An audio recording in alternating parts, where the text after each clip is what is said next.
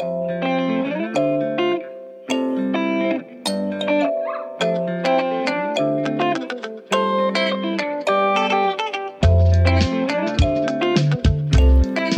to Third Culture Therapy, a podcast that looks at the unique ways our social identity and cultural heritage impact our mental and emotional well-being. I'm Layla Maghrabi, writer, journalist, and host of this show. In this series, I'll be exploring how our multiple and sometimes conflicting identities affect how we feel about ourselves and the world around us. Through interviews with people from various backgrounds, I'll be delving into the vastly different journeys taken in the pursuit of inner wellness and find out what aspects of their culture have had a positive and negative impact on their mental health.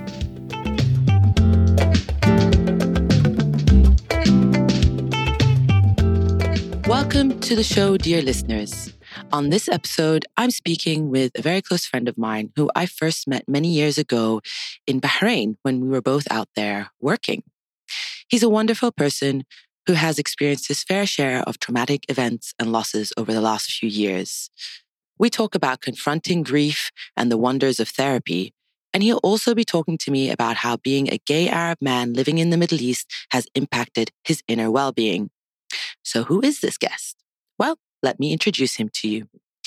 Jihad is a Lebanese-British multimedia producer specialized in digital archive research for cultural institutions across the Middle East. Born in Sierra Leone, Jihad was raised in Freetown until the age of 10 before the family relocated to Manchester. After graduating from university in England, Jihad moved to Lebanon and later spent a few years building up a stellar career across countries in the Gulf before moving back to Lebanon. Yet after a brief gayful return to his homeland, Jihad's entire world soon began to turn upside down. Within the space of a year, he lost his mother to cancer, was thrust into an exuberantly hopeful but ultimately crushed revolution in Lebanon, witnessed the country's steady economic collapse, his life savings disappear, and then survived the largest man-made non-nuclear explosion in history. And all while the pandemic was wreaking havoc on the world. Thank you for joining me, Jihad, on this podcast. I really appreciate you being here today. You've had a fairly rough time of things in the last few years. How do you feel when you hear that list of, I suppose, tragedies, one might call them? A CV of tragedies. A CV of tragedies. I don't know, a strange way. Oh, first of all, thank you for having me. Strangely, or oddly enough, it kind of consoles to know that a lot of people have added a lot to their CV of tragedies in the last couple of years. I don't think it's unique to me. At least this is how I kind of feel from my inner circle and much of my extended circle from the multiple places that I'm from. I kind of feel that a lot of people have been through a lot over the last 3 years. There's some bad juju going around, Layla. You know, we can look at it with a very negative lens, and it is, undoubtedly. But there's something to be said about how much this upheaval is making us look at life and ourselves in a particular way and perhaps address certain things that we haven't before. And I wonder if you experienced that yourself. You've been through a lot, and it would have undoubtedly forced a reckoning of sorts for you. How has your mental and emotional well-being been over the last few years? So I think the one word that would kind of encapsulate my mental well-being over the last couple of years and the experience I've been through is turbulent. You referred to many people having experienced a lot of upheaval and turbulent times, and that in some ways that brings you a little bit of solace that you're not alone or you haven't endured these experiences alone. But there's a flip side perhaps to that. You know, you're in a country in Lebanon where rates of post-traumatic stress disorder, anxiety, depression are increasing year on year, and mental health problems are certainly very high. Suicide rates have been increasing quite substantially year on year since about 2011, which would coincide with the beginning of the Syrian war. next door to Lebanon. And of course, as many of us know, Lebanon hosted a huge number of Syrian refugees, up to 1.5 million, many of whom are living in abject poverty. And that's had a knock-on effect on the country at large, the economy, the society, social fabric. And so we've seen along with that a correlation with mental health troubles. Coupled with that, you have the economic situation that has also added strain on people, which is normal throughout the world that would do that. But there's also that additional layer in Lebanon where it's impacting the supply of certain medications and the supply of medical attention, being able to see doctors. So all of this is a huge, we're talking about a really big pressure pot of difficulty and emotions. How does that impact you as an individual when you're dealing with your own things and your own struggles to be in that sort of an environment? First of all, thank you for the very comprehensive list or description of the cesspool that I'm existing in. It's so long. I was feeling really traumatized just listening to the list of tragedies that this country has gone through and that I've kind of witnessed throughout. But it's a very good question. And actually, strangely enough, it's actually helped me to kind of be in Lebanon and exist in a place or in a situation that feels more turbulent and difficult to make sense of than what I have been through personally, within my inner circle without having to deal with what the country is going through. So again, I kind of found some more solace being here than being elsewhere because it felt that every time I looked outside my window or looked beyond my own reality, I saw a situation that was more difficult or equally confusing to the one that I was going through. And in that way, again, I guess it feels like for me, it felt like I was less isolated being within this context. Somehow it was a bit like group therapy on a national level, right? So, if you went out and spoke about trauma, people could identify with that because it was either, loss of someone because of, lack of medicine or healthcare or inability to access funds in the bank. So I'm not saying it was enjoyable to be here, but for me, it gave me an inner peace, but it just felt good to be on troubled grounds because internally I was troubled. Somehow, if you're vibrating in a different frequency to the context you find yourself in, that frequency you're vibrating at, if it's negative, can be amplified even more because you look around you and you see that you're very disconnected from the reality around you. That's a really interesting way to look at it, that it makes sense to a certain degree when you spoke about energy and vibrating, and you sort of do want to, generally speaking, we kind of find ourselves attracted to those who are operating on a similar frequency. It's like, happy people want to be around happy people, a bit like the saying, misery loves company. Mm-hmm. And it sounds like, that's a little bit what you're describing. And perhaps also that sense of not feeling so alone, which I think I can definitely understand what you mean by that. When you're feeling so down but you are surrounded by people who are maybe a lot more buoyant and happy and, rightfully so. But if you're not in that state, then it can be so jarring and lonely. So it is interesting that's, whether you consciously or otherwise chose that's where you ended up. But to us, actually, that question specifically, why did you choose to return to Lebanon when you did? So my mother passed away in early October 2019. So it wasn't a decision to kind of place myself here. I was spending most of my time in the UK prior to that. Mostly my partner lived there. My mother was getting her treatment in the UK, and that's where she passed ultimately.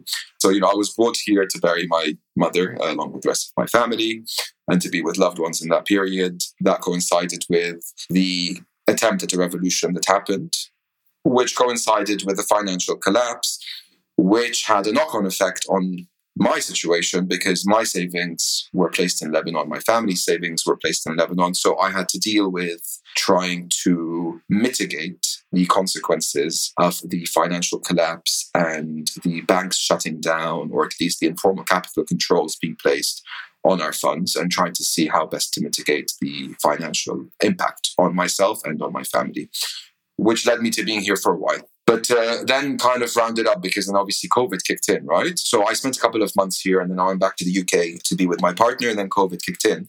So when the first lockdown kicked in the UK and I was there and I got stuck for 6 months, or none of us could travel for around 6 months or so. It was initially a very beautiful period. I mean, maybe the first couple of days, and I think you were in London as well during the first lockdown. All of a sudden the sunshine came out and skies were blue and birds were chirping and, it all seemed very idyllic and it was kind of pleasant that the world had come to a stop. But little did I know that there were lots of, demons that were about to surface, within a week or 10 days of the novelty wearing off of lockdown. So that period was very difficult because I think I had been on overdrive because mum had suffered from cancer and, multiple treatments, including surgeries, etc. And I suppose when you are at the kind of forefront of a battle for someone that you love so much, you have a very big shield up and you're not really dealing with everything that you're accumulating on a daily basis. So it's really only kind of in a situation of silence, of reflection, that a lot of that can surface. And that's when it can become really overwhelming. That it was, a couple of years of, and my mother meant a lot to me. And then, immediately after her passing, there was the financial crisis and dealing with all that. And at the same time, there was the, hope of a revolution or a change of political system.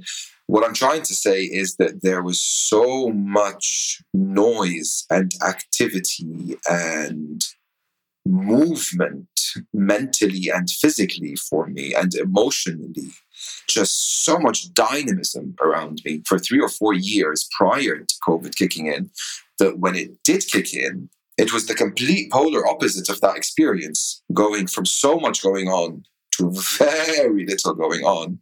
And when that novelty wore off, that's when a lot of very dark, ugly demons came out.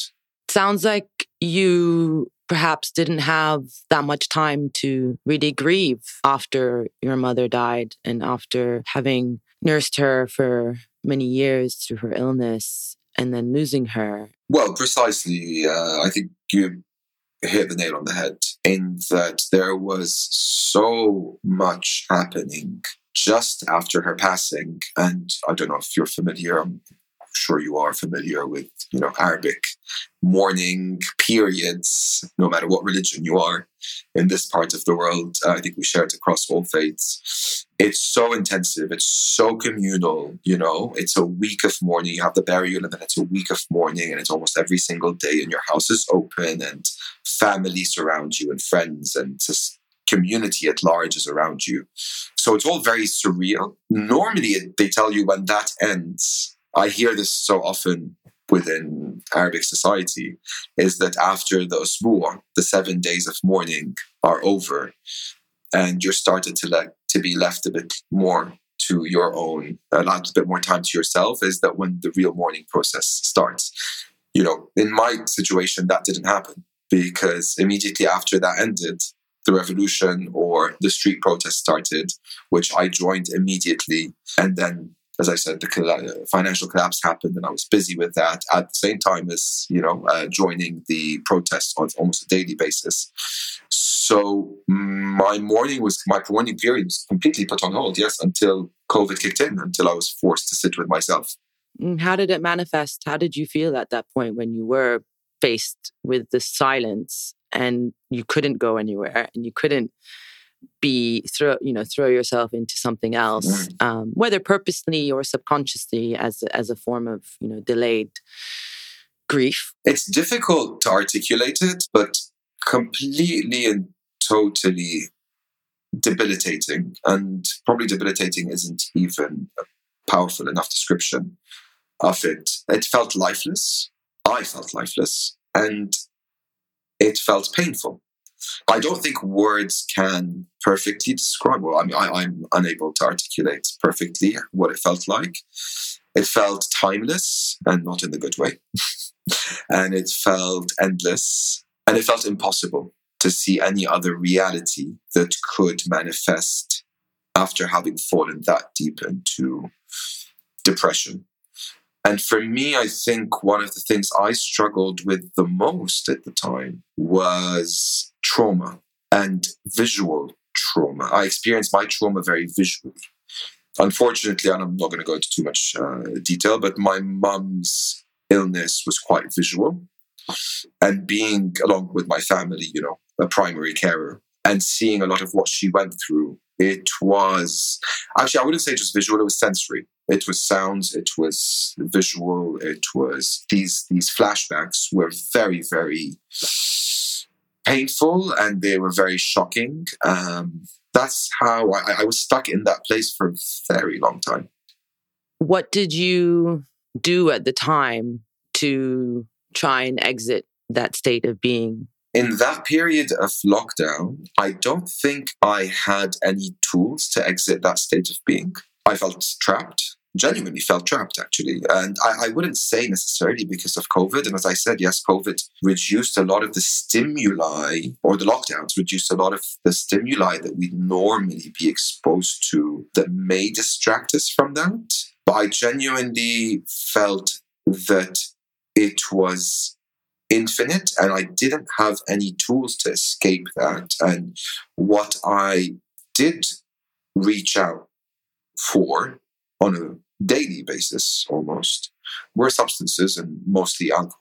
And that was just to numb. But, it's not even a fix, but it's a temporary relief that comes with major consequences afterwards, and perpetuates, an even darker and uglier cycle of what you're going through.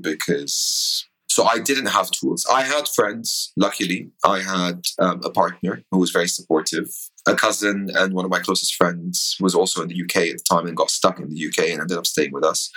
So, I had love around, and I think that probably kept me from maybe harming myself in other ways, or taking more drastic measures.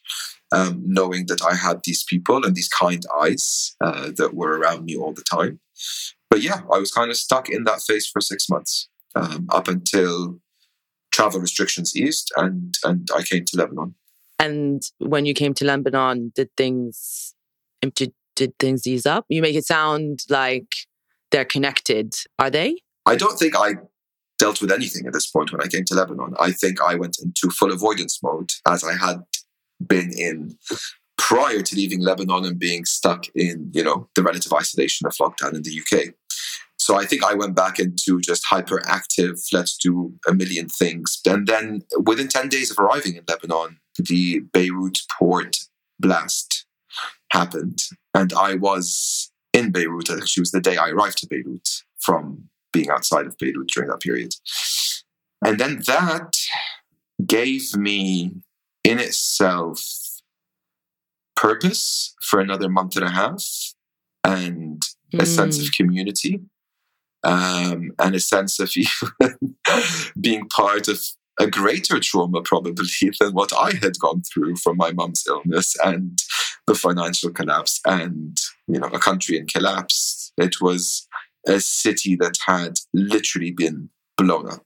And having lived through that and seeing and being part of this incredible national communal drive, because unfortunately our mafia that pretend to be a state were nowhere to be seen at the time, and all hands were on deck from people, mostly young people. And that was so heartening. And I think, again, in that period, I bizarrely felt the best at that time, prior to taking active, conscious steps to dealing with my trauma and my mental dis-ease at the time. It was the best I'd felt in that month, because again, I felt like I had a sense of purpose. And strangely enough, I was existing and sharing traumas with a whole country, not just a small community. It was, I think, a month and a half after the blast. There was sometime in 4th of August. A month and a half, maybe even almost 2 months after the blast. It was when civil society could do much more at that point, at least in terms of immediate emergency relief. And I remember walking down the main street of Jemmaise, or one of the main streets of Jemmaise, the area that was affected, one of the areas that were affected the worst by the blast, Guru Street. And it had quieted down. There was no more the kind of crunching of glass and as you walked on the street, because that stayed there for a good month and a half until it was all cleared up by civilians. And it was just a moment of silence again. And that was the first time I broke down after the blast and realized what we had lived through and what had happened and what had become of Beirut in that period. And I think it was after that, actually, that, when things calmed down, people started going back to their own little realities or picking up their own little pieces and not having access to that intense group community, that I started to fall apart again. Wow, that's so intense, everything that you described, and there's such duality in it. There's this horrific experience of essentially man-made crime against the entire city, against the entire country. This explosion, this blast that happened was entirely avoidable and came about as a result of state negligence.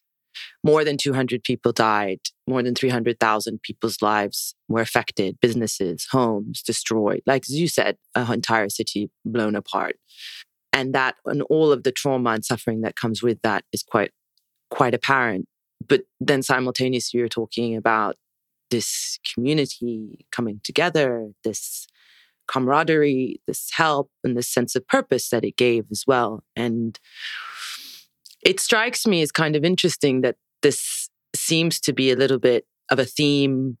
Maybe that's the theme everywhere, but definitely in your case, and being in Beirut during a time of so much upheaval. You have this attempted political revolt, revolution, thawda, whatever you want to call it, which you were involved with, as you said, and brought a sense of meaning and community together, but then also brought with it a lot of pain and precipitated or accelerated an economic collapse. You have the blast and similarly what I just described. How do you look on that, on this country of yours, bringing you so much, I suppose, pain or having experienced so much pain, but also this other side to it, which is the community that you describe?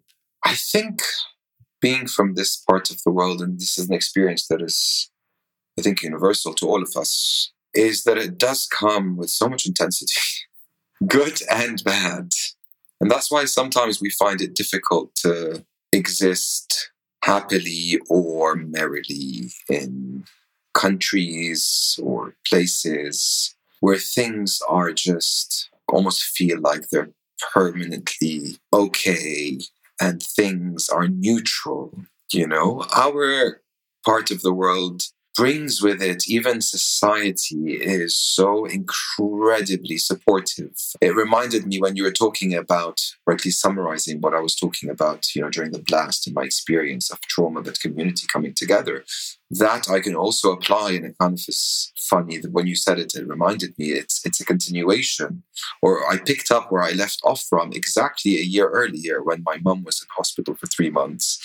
And we were going through this very traumatic experience of losing her in this very painful, ugly way. At the same time, this incredible community in London and globally, actually, and people flying in to be with us. There's always so much good that our communities have taught us and provide us. So would you say this community coming together, this closeness, is something that you, as a positive aspect of your culture or your Lebanese culture, that helps you get through difficult times, that helps you maintain a certain good emotional, mental state?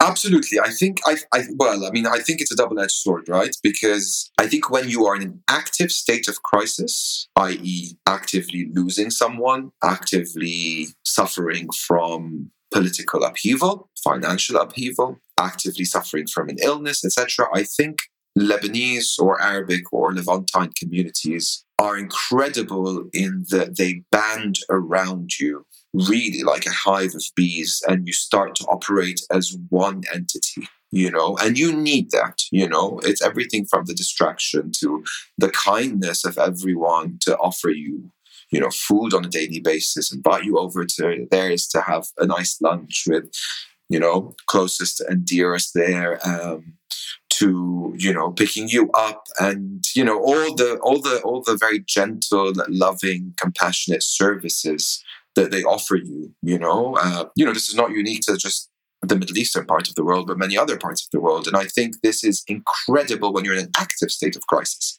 I think the other side, of this, I think where the sharper end of the blade is, and maybe is not where it's so helpful, is when you're actually in an inactive state of crisis. And that could be a period where you need time for self-reflection, a period where you need a little bit of distance from your community because you need to question and work through certain things on your own, or at least with targeted support.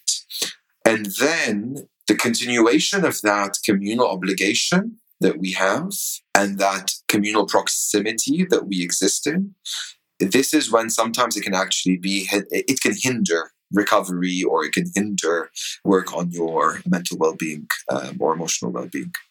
That's interesting. So it's like the same thing can be both, depending on the context, the great thing in helping your mental health, but also can equally, in a different context, be not so great. It can be life-saving or debilitating. Absolutely.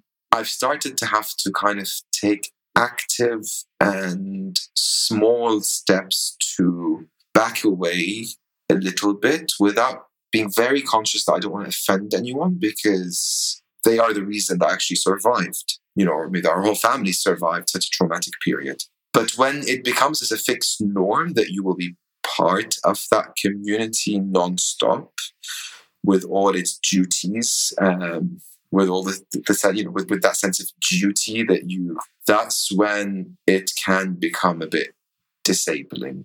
And it also comes with that sense of guilt in our part of the world. And, our society and our community, our societies are generally so kind of like, our tentacles stretch so far. It's not like this immediate nuclear family with like 5 people. It's like you and your 75 uncles and aunts and all their offspring, and then the friends. And, you're talking about it's like a small nation,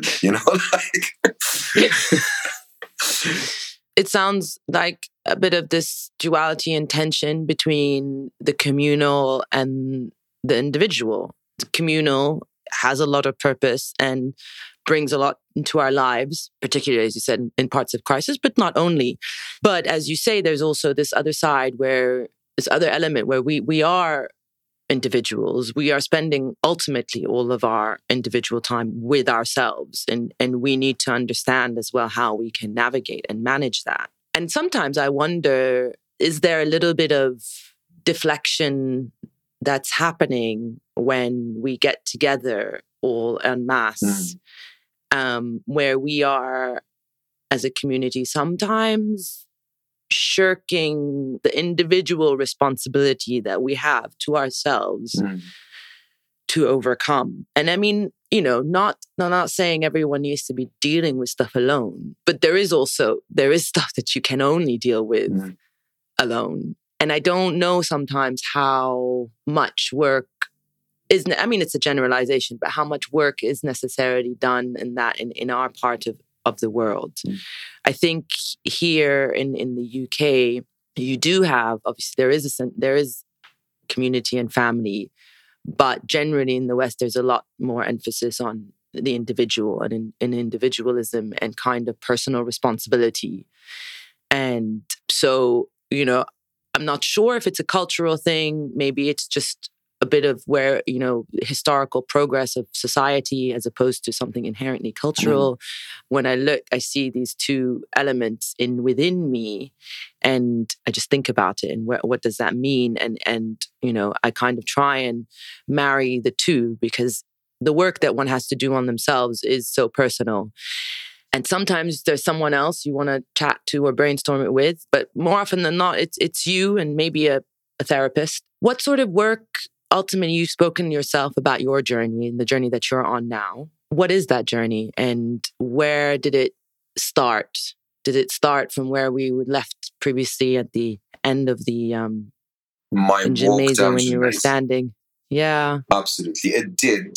And I just wanted to say that somehow we being from multiple cultures or being made up of multiple cultures are quite lucky if we're able to marry these two things together that we were dealing with a second ago, which is dealing maybe a more Western-centric way, or in the West, maybe it's about dealing with things individually. And in our part of the world, it's about dealing with it communally. And we're lucky to be for me, I feel lucky to be able to marry these two things. And sometimes having that clarity, okay, if this work is individual work and this work is communal, and both are available and both are natural things for us to kind of operate in. So, I think this, what people might see as a clash, or, what people might see as two cultures that are difficult to juggle. I think when you do get the right balance and you start to see the positive and the negative in each, it becomes quite a privilege to have access, to this duality that we exist in culturally. So for me, kind of my recovery journey started from where we left off when I was walking down the streets of Jamaica, and it was silent for the first time in 2 months after the explosion, the blast. And I had my breakdown, and I think it was then when I went back to my cocoon and people went back to their lives, is when I started to fall back into the unbearable inability to exist that I was feeling during the lockdown when I spent it in the UK, the first lockdown. And I think I allowed myself to kind of fester in that for 2 to 3 weeks until I couldn't any longer. And I realized I needed access. And I realized I needed professional help at that point. So I started to do my research into therapist by talking to friends.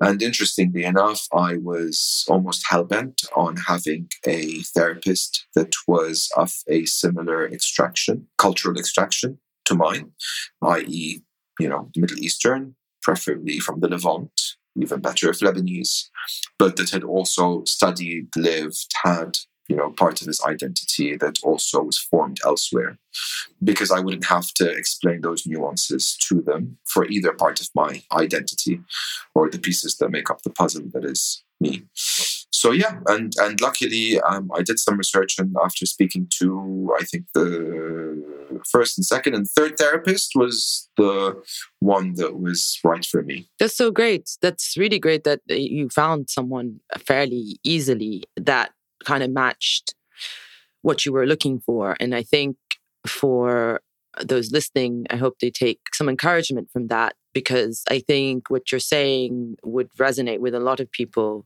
This idea that they want to have a therapist who matches or who can understand, at least relate culturally. And that's not, I must insist, not always necessary.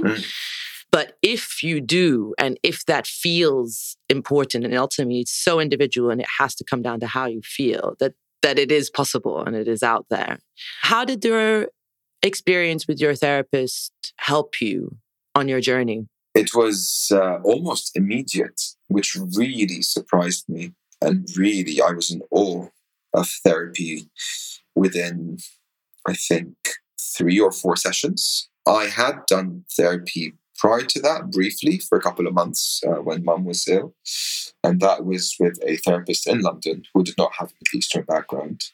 And I'm just going to refer back to the previous point. I mean, the reason it felt very important for me to have someone with a Middle Eastern background was because a lot of what I'd gone through with my previous therapist was having to explain a lot of what I was struggling with, which was, levels of a sense of duty, levels of obligations, etc., things that, my therapist in London was like, well, just sod it, think about yourself, and it was just like, well, how do you explain that? And by sodding it and just thinking about myself, that means I'm literally ostracizing and pulling myself out of my own community. It doesn't work like that for us. It's actually about doing it a lot more diplomatically. or finding the right lie or excuse, to not hurt them, etc. So back to your question, therapy had an almost immediate positive effect for me. And that was really very surprising. It was within probably the third or fourth session, and that was probably in a 2-week period, that the PTSD that I was going through, and I think I explained and described earlier that the most challenging part of the depression or mental emotional dis-ease that I went through was the traumatic sensory overload I was having, flashbacks. This was really debilitating because they would just crop up at any point. I could be in the shower and I'd start screaming and pulling my hair because it was too painful. I could be in a social setting and someone would just say a word and trigger something, or I'd see, a jest or anything. And, maybe on the outside it wouldn't look like I was going through much, but on the inside I was being tortured, in the depths of hell. It was a very physical experience. Beyond it being spiritually and soulfully crushing, it was also physically exhausting because it was electrifying in the worst of ways. It was electric pain. So what surprised me is my therapist has a kind of it's an integrative approach. So he pulls on a lot of different branches of therapy. And I guess it was cognitive behavioral therapy in the first couple of weeks, which I'd never practiced myself. And within the first 4 sessions, my flashbacks ceased to happen. Wow. And almost completely. And when they did, they were a lot less electrifying. They were a lot easier to handle. And I just saw how therapy could be this incredible tool. I was in awe that it was literally the same as someone saying, okay, you've got a loose frame hanging on the wall. Here's a screwdriver. Screw in the screw properly. Tighten that goddamn screw. Right. Here's a tool, use it. And for me, my mind exploded. And that's when I started having immense faith in what therapy can do. That's incredible. I'm so glad that you experienced such immediate relief. And I love the analogy of the sort of loose screw, and all you need is kind of like the screwdriver or the missing screw. And just to put it in, it's actually sometimes really that basic. I think often there can be a lot of fears around therapy and what it's going to reveal and what it's going to dig up, and don't want to go there. And there may be that's I'm not going to deny that there is an element of digging and uncovering sometimes, and it's not always pleasant. But sometimes it really is actually as basic as like, you just need to fine tune something a little bit, or you've got a little bit of sort of an error in programming that needs adjusting. You need to just go back and we need to rewrite the code in the proper language so that you can have a better existence, a better day-to-day existence, particularly in experiences like yours where you are in a much more acute pain, as you said, manifesting in this sensory way. After you were able to get that sort of immediate relief, what are some of the other tools or perhaps lessons or realizations that you gained from your therapeutic experience that have stayed with you and that have helped you find your way out of this dis-ease that you described and to a bit more of a balanced inner well-being? I think the ultimate thing about therapy that it allows you is that space between your immediate kind of visceral emotional reaction and your thoughts, having that little bit of more expansive space, take a little bit of space away from it and be able to kind of look at it and try and not to get too overwhelmed, by the cycles of emotions and thoughts that we are made of. It has allowed me to again sit and maybe deconstruct that a little bit better. The overwhelmness is there, but rather than being overwhelmed with your approach on how to approach that or how to untangle that, you're not overwhelmed anymore.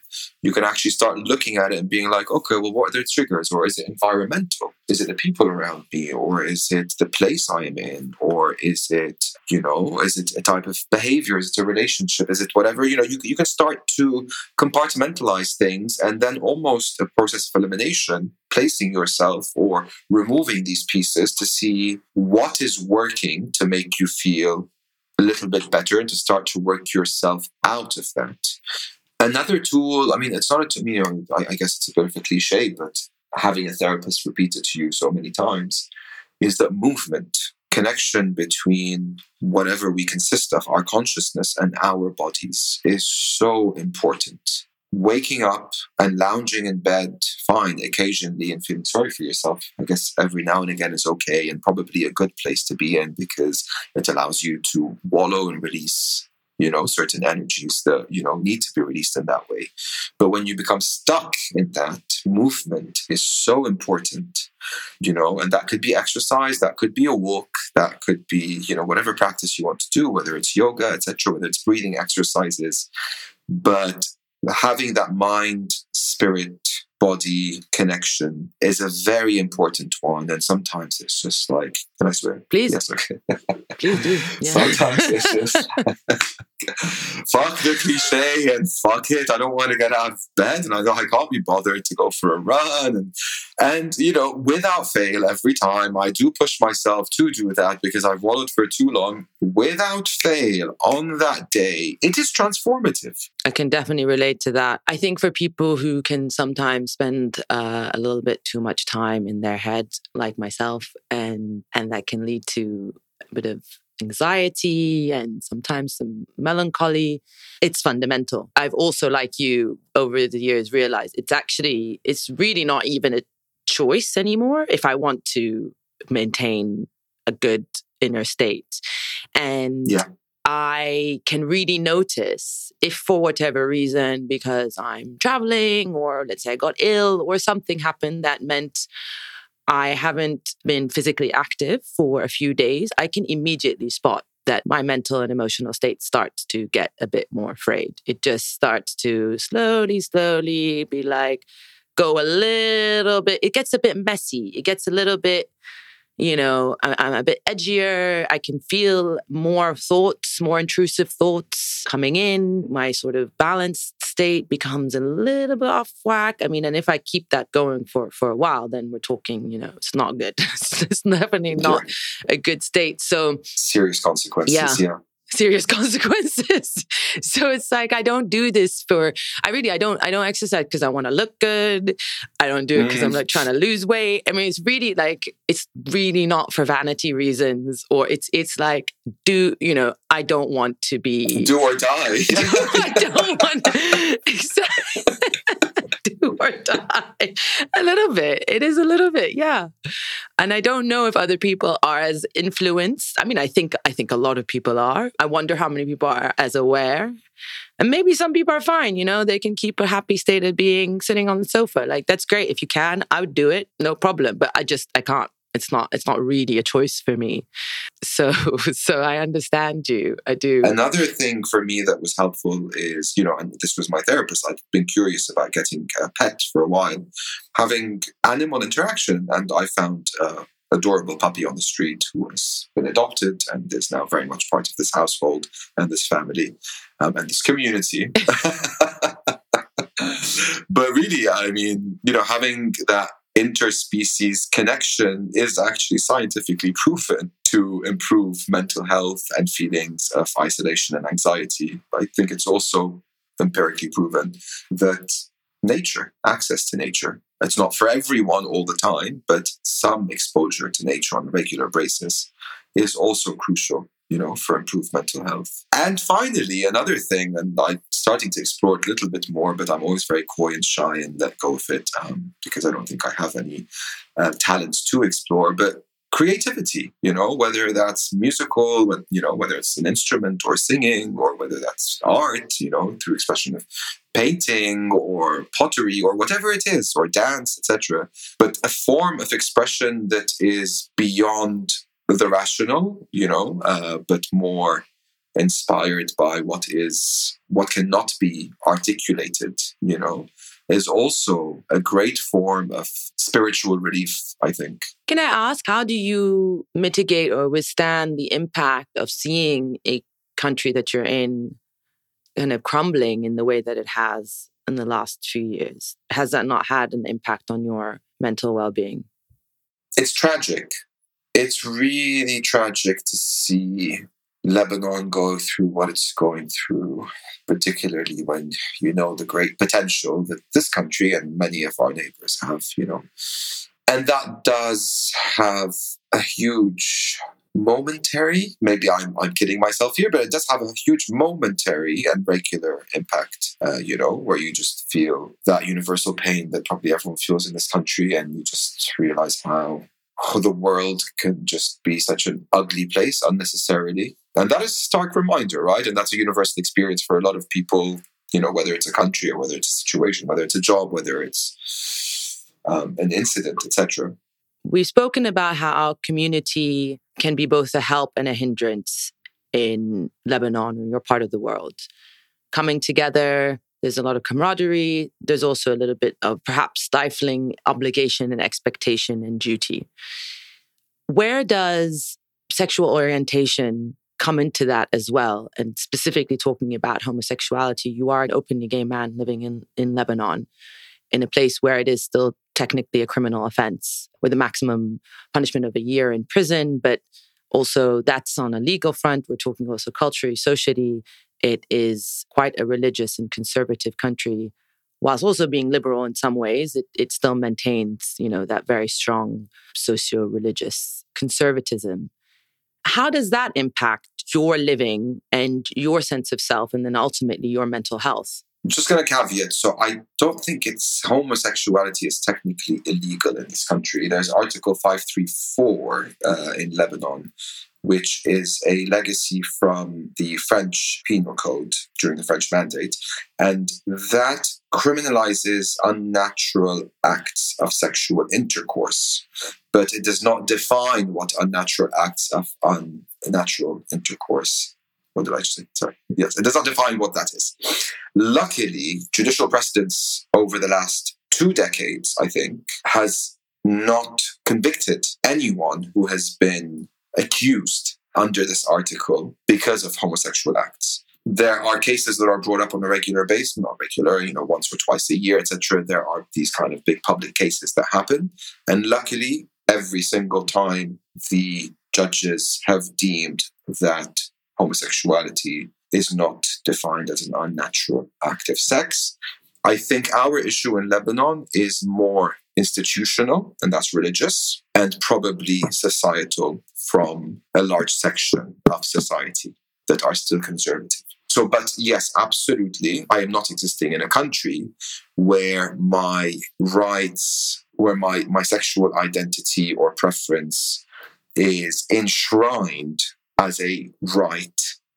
It is a vague area that we exist in, and depending on the whims of the multiple mafia institutions that exist in this country, whether it is governmental or whether it is religious. Look, again, for me, I have struggled with this issue since I was very young. So geographical context for me never really matters so much, because I think having grown up already in a Middle Eastern country, family, as you said, with that weird contradiction that it's relatively liberal in some ways, but also conservative in many others, I had self-centered since I was young, right?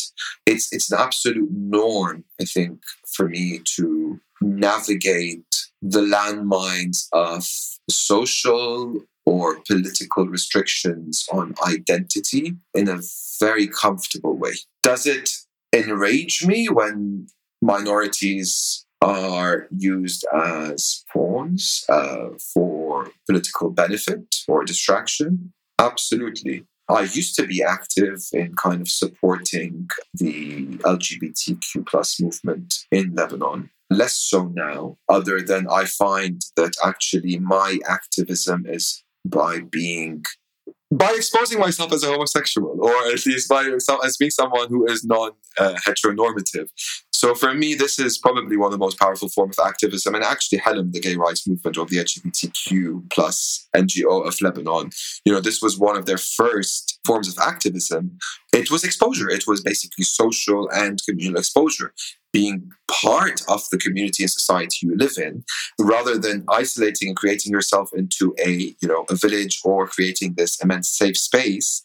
You actually remain in the society, and yes, you do have pockets of safe spaces to go to have a community, to be able to share experiences, but that actually being part of your community and exposing yourself as the human that you are and the little difference that you have from others normalizes this for others. And for me, I've done this very actively with friends, with family. I don't even bring it up as a topic. I actually just talk about my partner being male, and I just throw it out there and I see the little shock in people's eyes, and then I continue as if nothing strange was said.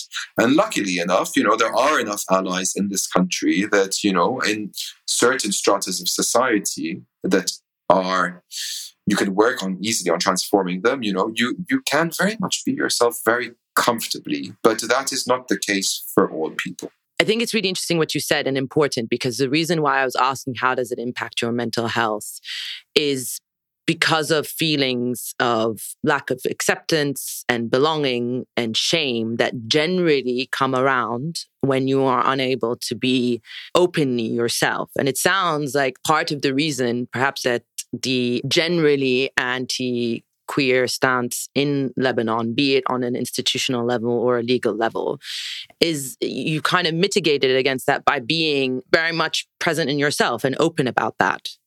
And I wonder if that has, perhaps that is how you've withstood the feelings of any shame or lack of acceptance that historically queer people who aren't in a safe environment feel. But you've also raised the point that that is you, and that is your, perhaps also a bit of a product of a bit of privilege or luck that you are predominantly surrounded by people who have been very welcoming and accepting of you, including within your own family, which I think is great, wonderful to hear. I think it's also really inspiring, I hope, for others who may be in similar situations, and that's also a possibility. Yes, that we're aware, and we should continue to be aware of the victimization and abuse that queer people experience in countries like Lebanon and the wider Middle East. But I also think it's important to hear stories of cases in which people like yourself are living comfortably and lovingly. Yeah. If that makes sense. Do you agree? Absolutely. Absolutely. And I think what you said, I can't talk universally about this topic, or the universal experience of people who are non-heteronormative in Lebanon. I am definitely not a point of reference to talk about the universal experience here, primarily because, as you said, I had the luck of growing up in the UK, in Manchester, during my formative years, and having access to a thriving gay community in Manchester, in Canal Street, which normalized a lot of that for me. I also had, queer friends in kind of late GCSEs and A-levels in school. So, a lot of it was normalized for me because I was already living in a part of the world where the public narrative was shifting significantly, and laws were still shifting significantly, because actually there were still many disparities in the laws in the UK at the time as to afforded to heterosexuals and not homosexuals. Obviously, homosexuality was not criminalized at the time, but there were still disparities. It was still, this kind of dynamic issue that was being dealt with legally. So for me, I think I had my struggles with myself and that sense of shame and the impact on my mental health when I was much younger.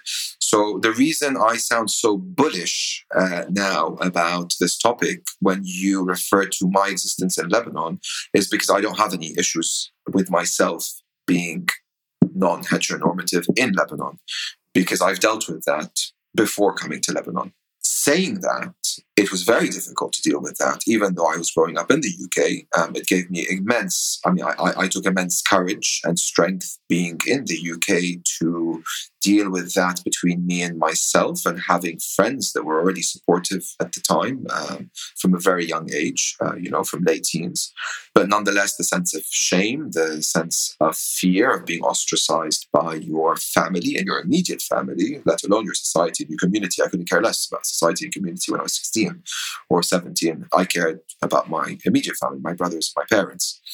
So struggling with that shame and that fear of being left alone probably had a huge impact on my mental health, probably up until today, and probably in ways that I have yet to understand.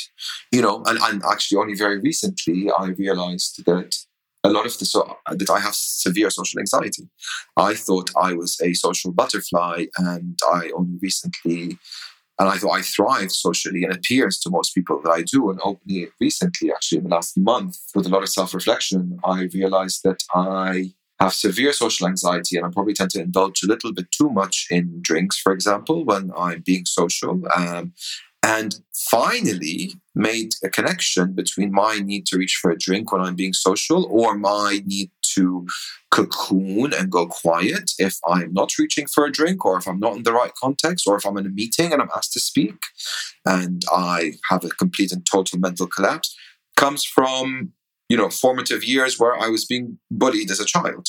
I genuinely finally made that connection. And I'm just saying, so you're asking very interesting questions, and they're not things that I've dealt with just yet. And they're actually only things that I'm realizing I probably need to deal with soon if I want to give myself a bit of relief from certain waves of anxiety that I get in multiple situations. And these are connected to bullying and homosexuality, my sexuality, kind of being intertwined in my formative years. And it's funny that only after 20 odd years of feeling very bullish about this topic, of if you don't accept me, I don't have time for you. And that is completely how I still feel about this, but then I'm actually realizing, okay, great, you're a bloody, military tank moving forward. When anyone asks you anything about your sexuality, you can care less what their thoughts were. But actually, there's a legacy of a lot of stuff that you were not able to deal with in the past. So yeah, anyway, thank you for asking that question. No, that makes a lot of sense. So I want to ask you, how would you describe your mental health today and where you're at in your journey? You mentioned it's been a few years in the making, and it's gone through various processes. Where do you feel that you are today? My mental health today is in a phase that's probably very exploratory, I'd say. That doesn't necessarily mean I'm feeling particularly strong.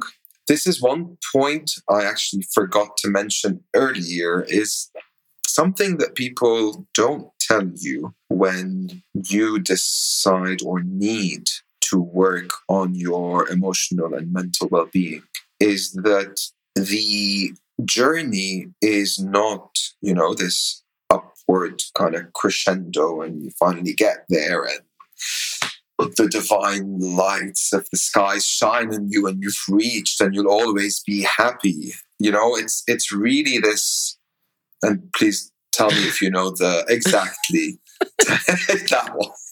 Tell me if you know what, the technical term for a graph, the line on the graph that starts to go up on the axis, but dips and troughs and dips and troughs and dips and troughs. It's like a heart monitor. So, you often find, but what you have to accept is that sometimes there are going to be dips that are prolonged and exhausting. And what you need to also assess is, are the dips getting shallower than the ones before, or are you dipping further down? And then that's how you kind of understand. This, for me, helped me really understand, am I improving or not? Because often we are our harshest critics, and cycles of mental dis-ease can be really disheartening if you don't understand that it is only a normal human condition, that we never reach the ultimate place, but that it is, a journey, and that journey involves ups and downs.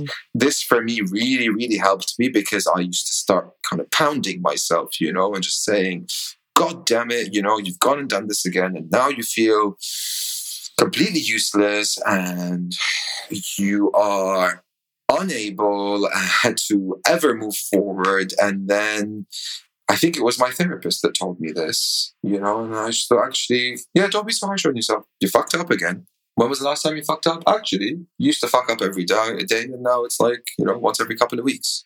That's an improvement. Doesn't matter if you fucked up once, that your journey to getting better is over. Just keep going at it. I would really encourage anyone that is having severe reactions to their reality, mentally and emotionally, to seek therapy and explore until you get to the right therapist. Because these very disabling phases that we can reach because of mental and emotional well-being, the kind of crescendos of them, which are almost total disability and handicap, right, can actually, potentially, can be resolved very quickly and very efficiently. And this is what a lot of people, I think, that find themselves in such difficult handicapped situations think, oh, I'm going to sit around and just dig about my past and my childhood, etc. That is one form of therapy, but therapy can also be a very practical tool to, from my experience, within 2 weeks, go from being completely malfunctional, to feeling alive and hopeful again. Thank you for explaining so beautifully and positively the impact and benefits of therapy, but also the therapeutic process. And it isn't this like linear trajectory. And I completely resonated when you spoke about having previously felt sometimes like, why did you mess up again? Or like being hard on yourself for feeling bad. And I remember at a certain point when I was going through depression and then therapy and thinking, gosh, I mean, it's not bad enough that you're depressed or going through these episodes. Now you're like feeling bad about feeling bad. Like you're just gonna like beat yourself up even like, wow, you really love pain here. Like, yeah, I think it's very valid to say that we need to be celebrating the improvements, however incrementally they come. And that it is always a work in progress. And I wish you a very fruitful and peaceful and loving digging as you go onwards in the journey to wherever it takes you. Thank you for listening to this episode. Check out the show notes for more details about my wonderful guests, including where you can find them on social media. If you enjoyed listening to this, please do spread the good word, share with friends, family, cousins, and colleagues, and please, please, please like and leave a review on whatever platform you are listening to this podcast. Your support is crucial for the show's success, and a couple of clicks from you will mean the world to me. Go to my website, leilamaghraby.com, and follow me on Instagram and Twitter for more news on future episodes.